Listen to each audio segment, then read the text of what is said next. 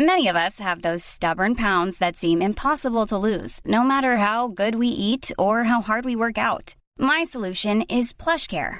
PlushCare is a leading telehealth provider with doctors who are there for you day and night to partner with you in your weight loss journey. They can prescribe FDA-approved weight loss medications like Wegovy and Zepbound for those who qualify. Plus, they accept most insurance plans. To get started, visit plushcare.com/weightloss. That's plushcare.com/weightloss. Ever catch yourself eating the same flavorless dinner 3 days in a row? Dreaming of something better? Well, HelloFresh is your guilt-free dream come true, baby. It's me, Keke Palmer. Let's wake up those taste buds with hot, juicy pecan-crusted chicken or garlic butter shrimp scampi. Hello Fresh. Stop dreaming of all the delicious possibilities and dig in at HelloFresh.com. Let's get this dinner party started.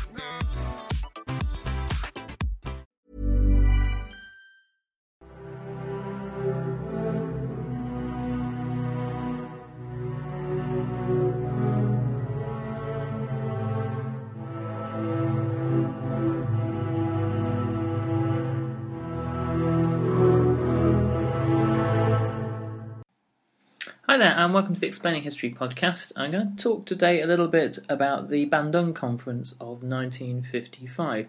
It's 60 years this year since the conference took place. And to my mind, it is, one of the great overlooked diplomatic moments of the 20th century, and largely overlooked because it doesn't feature any of the great powers or superpowers around whom normally diplomatic history is written. If you're looking for a kind of a canon of diplomatic history in most school textbooks, you'll find all sorts of stuff about the concert of Europe, and then diplomacy in the run-up to the First World War, interwar diplomacy with Neville Chamberlain and all that kind of thing, and then superpower diplomacy thereafter between the Soviet Union and the USA with Khrushchev, Kennedy and the Cuban Missile Crisis. And this is all fine and well, but there's an entirely other narrative that is suppressed and ignored throughout all of this. And that's the narrative that begins from the late 40s onwards, when dozens of countries become independent in a very short space of time from the empires of Britain, France, the Netherlands and other European powers. And the result of this is to create the possibility of a multipolar world. The end of the Second World War sees the development of a bipolar world between the USA on one side and the USSR on the other. Franklin Roosevelt had rather hoped throughout the war that a multipolar world with perhaps Britain and China emerging as significant players could emerge, and then spheres of influence that would exist globally in the way they had existed before the First World War. The existence of nuclear weapons would keep these spheres of influence pretty secure, because nobody would consider interfering in somebody else's zone. And also the idea that there are multiple spheres of influence and multiple powers would mean that there were a variety of combinations of powers that could gang up on any one rogue actor. This was how Roosevelt hoped things would pan out. He didn't necessarily have the Roosevelt Doctrine. It wasn't clearly written down in one particular idea, but it was a general set of notions that he had. This, obviously, multipolar world doesn't emerge, but what does emerge at the end of the Second World War, with the decline of Britain, the decline of France, of the ability of countries such as Belgium, the Netherlands and Portugal to hang on to their colonies too throughout the period from the 1940s all the way through to the 1970s. You have a range of newly assertive nationalist third world powers who have the option really of aligning themselves to one or other camp. And the Bandung Conference was the precursor to the development of a non-aligned movement that began really in earnest in 1961. Anyway, before we get to that, let's look at the conference itself. The conference wasn't so much preoccupied with the ideas about alignment one way or another into the communist or the capitalist camps. It was a conference really to help establish a degree of cultural and economic cooperation throughout the Third World between Africa and Asia, and was thus referred to as the Afro-Asian Conference. The interesting thing about the Bandung Conference is it is one of the moments where a collective sense of shared interests emerges from within the Third World. Notions of a Third World, by the way, don't exist at this point. It's not a term that's adopted until a couple of decades later. But the post-colonial world, from Africa to Asia, viewed itself as having, in many ways, an awful lot of similarities. The leaders such as Nehru in India or Nasser in Egypt believed that they had a lot in common and they should endeavour to help one another, and this went beyond purely the grounds of anti-colonial ideology, though that is certainly embedded within discussions at the Bandung Conference, but it was the beginnings of a discussion of mutual assistance. There's little suggestion there from any of the members that they were willing militarily to get involved in anti-colonial struggles, though some of them do later on, independent of any sort of non-aligned movement. But there is a degree of diplomatic cooperation between all the states discussed to further the ends of anti-colonial struggle. And of course, in the 1950s, anti-colonial struggle is at its height. France had only recently suspended its war in Vietnam, and it was still pursuing a bloody war in Algeria. The 1950s and 60s also see Britain fighting to hang on to their African colonies, such as Kenya, and their own anti-communist measures in Malaya. So it is important, I guess, to look at the Bandung Conference from the perspective of its delegates who are approaching the issues that are prevalent in world affairs at that moment in time from the perspective of having recently been colonised, and their opinions on the anti-colonial struggle in Vietnam or Algeria or wherever else are obviously coloured by their own experiences. However, the other major set of world processes happening at the time is obviously the early to mid-Cold War, not even early Cold War, and the question of anti-colonialism or post-colonial independence.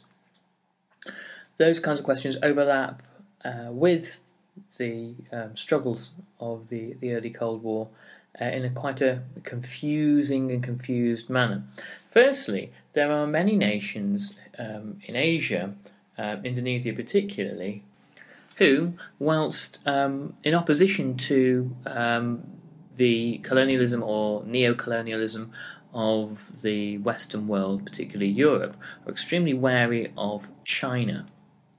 They are worried that the tensions of the Cold War between America and China post-Korea, which ended in 1953, are likely to spill over into other Asian countries. China is so vast and since 1949 has been so alarmingly volatile that there is huge concern about what Mao might do if he feels threatened. So there is an anxiety there. There is also a sense that it wasn't just Western imperialism that needed to be challenged. One of the key debates at the conference was whether or not the Soviet domination of Central Asia and of Eastern Europe could be viewed as imperialism. Some of the delegates that are perhaps more sympathetic to the Soviet Union say no, but the majority say yes, and the motion is carried that the Soviet Union is every bit the imperialist aggressor that the West has been too. I managed to get hold of a little bit of the minutes of the Bandung Conference meeting, and they make for some interesting reading. The first key point is that the conference recognised the urgency of promoting economic development in the Asian-African region. And the fact that they're looking at it as a combined region, Asia and Africa, what geographers and economists refer to as the global south, I think is quite telling. There was a general desire for economic cooperation among the participating countries on the basis of mutual interest and respect for national sovereignty. The proposals with regard to economic cooperation within the participating countries do not preclude either the desirability or the need for cooperation with countries outside the region, including the investment of foreign capital. So the world that was being discussed at the Bandung Conference wasn't one that was going to be, possibly in the future, deeply insular. It was perhaps something that was modelled on the developments in European cooperation, the forerunners to the European Economic Community, emerging in the late 1940s in Europe. And no power precluded the possibility of having dealings with the West, particularly when it came to inward investment in their countries. As anyone who's done kind of GCSE or A-level geography, I certainly did, many, many years ago, or perhaps even doing it now, might recall, this is the period of things like the Aswan Dam in Egypt and the developments in hydroelectric power in Ghana, that huge capital infrastructure projects were being developed in Africa and Asia at the time, and there was no power. Ever catch yourself eating the same flavorless dinner 3 days in a row? Dreaming of something better? Well, HelloFresh is your guilt-free dream come true, baby. It's me, Keke Palmer. Let's wake up those taste buds with hot, juicy pecan-crusted chicken or garlic butter shrimp scampi. Hello Fresh. Stop dreaming of all the delicious possibilities and dig in at HelloFresh.com. Let's get this dinner party started. Millions of people have lost weight with personalized plans from Noom. Like Evan, who can't stand salads and still lost 50 pounds. Salads generally for most people are the easy button, right? For me, that wasn't an option. I never really was a salad guy. That's just not who I am. But Noom worked for me. Get your personalized plan today at Noom.com. Real Noom user compensated to provide their story. In 4 weeks, the typical Noom user can expect to lose 1 to 2 pounds per week. Individual results may vary. Hiring for your small business? If you're not looking for professionals on LinkedIn, you're looking in the wrong place. That's like looking for your car keys in a fish tank. LinkedIn helps you hire professionals you can't find anywhere else, even those who aren't actively searching for a new job but might be open to the perfect role. In a given month, over 70% of LinkedIn users don't even visit other leading job sites. So start looking in the right place. With LinkedIn, you can hire professionals like a professional. Post your free job on linkedin.com/achieve today. From Indonesia onwards, that was likely to reject these kinds of possibilities. Speaking of Indonesia, it is the Indian President Sukarno who really seizes the leadership of the non-aligned movement, and he becomes, in the eyes particularly of America, a real a real thorn in their side. the accusation consistently from America is that Sukarno was going communist. This is perhaps one of the reasons why the Americans backed President Suharto in a subsequent coup when Sukarno was overthrown and killed. And a following anti-communist purge kills a million mainly ethnic Chinese in Indonesia. There was this anxiety prevalent, particularly from the United States, that non-aligned was simply a code for communist, and that economic nationalism on the part of third world countries, which very often meant progressive measures such as land redistribution and state ownership, could be read of as being communist. Very often it's not.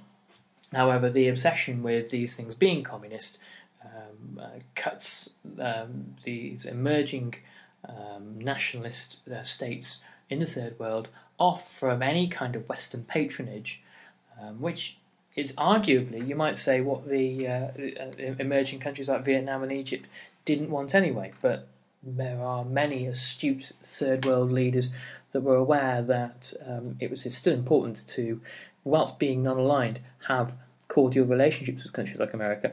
But the belief that they were shifting towards communism ironically pushes many of these countries further into the communist bloc, or to have stronger relationships and ties with the communist bloc, because they are shunned by the capitalist world. It becomes a fait accompli. That's a story for a different time, I think. But anyway, part of the discussion of the conference was aimed at breaking the dependency on Western technological know-how. There is obviously in many former colonies a wealth of knowledge in terms of engineering, aviation, science, and economics. And one of the pledges of the members of the Bandung Conference, the delegates to the Bandung Conference, was that to the maximum extent the Bandung nations should share expertise, and particularly in fields such as aviation, and to give as much assistance to one another as possible. And again, this was the point of this was it was about atrophying and weakening those colonial ties, because many countries that had been colonised by Britain and France, when the British and French armies and colonial administrators went home, there were still very strong ties there, very strong cultural and economic and institutional ties that meant that the former colonisers still had an immense amount of control and ability to influence and ability to set the kind of the economic game between colonies and colonisers, or former colonies and former colonisers, such that there's still an outflow of capital from the former colony to the former coloniser. And the more there is cross-cooperation between the Bandung delegates, the less reliant the participating nations will be on post-colonial relationships and ties. And of course, former colonial masters are treated with immense suspicion, and rightly so, one might argue, and the solidarity between the newly decolonised nations was hopefully a guarantee of their further independence. There's much talk of creating and stabilising commodity trade between Asia and Africa, and creating a combined market for commodities, in much the same way that coal and steel was being incorporated into a trading community in Europe. There was an understanding that this would take a while, and that the delegate nations would have to enter into bilateral relations with one another at the same time, and that probably they would have to enter into bilateral relationships which might well be exploitative with former colonial masters. However, there was an acceptance really at the Bandung Conference. This was really just a beginning, and an expression of aspirations and hopes. all of a sudden, the Bandung Conference sends a real kind of rings real alarm bells in both Moscow and Washington, neither of which are particularly keen on a non-aligned movement developing. America's got a really difficult situation in that she wishes to curry favour with a great many former colonised nations, partly because she wants as few of them to fall into the Soviet camp as possible, although, as previously mentioned, winds up pushing some of them in that direction.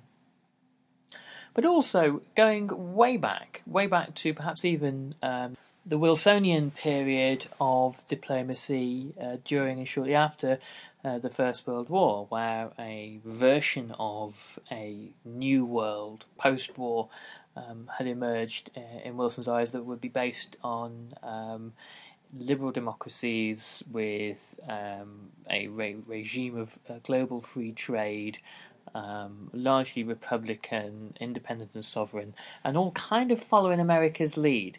Lots of little Americas, if you will, emerging. This was a grand dream shared by a great many American presidents, and diplomats and foreign policy specialists, and the idea that the Third World now represented the possibility of that. The former colonized nations could perhaps look to America not as the kind of ideological figurehead that the Soviet Union was to the communist world, but as an example of history done right, a country looking to America as a paragon of all the right kinds of virtues of liberal democracy, free trade, limited government, and rule of law and civil liberties and that sort of thing. And America would obviously benefit from this enormously in terms of trade, being able to capture markets for its products and to source raw materials cheaply. So America looked really to make good acquaintances with the former colonized countries. But also, she didn't want to offend the Europeans by attending conferences where European colonialism was denounced and Europe was derided as being, the force of yesterday, and Europe's still manifold interests in the Third World were threatened and challenged. This is very bad diplomacy and not the sort of thing that America could be seen to be doing. The Soviets are much more at ease, at liberty to do this. And America learned some bitter experience in Vietnam later on, that fanning the flames of Third World nationalism perhaps isn't the best thing to do if you are the hegemonic power, or one of the hegemonic powers globally. Two further conferences took place in following years. 1957, a Congress of African and Asian countries took place in Cairo, and in 1961 there was a Congress at Belgrade, chaired by Joseph Tito of Yugoslavia, attended by Nehru of India and Nasser of Egypt. And it was this conference where the non-aligned movement was formally founded.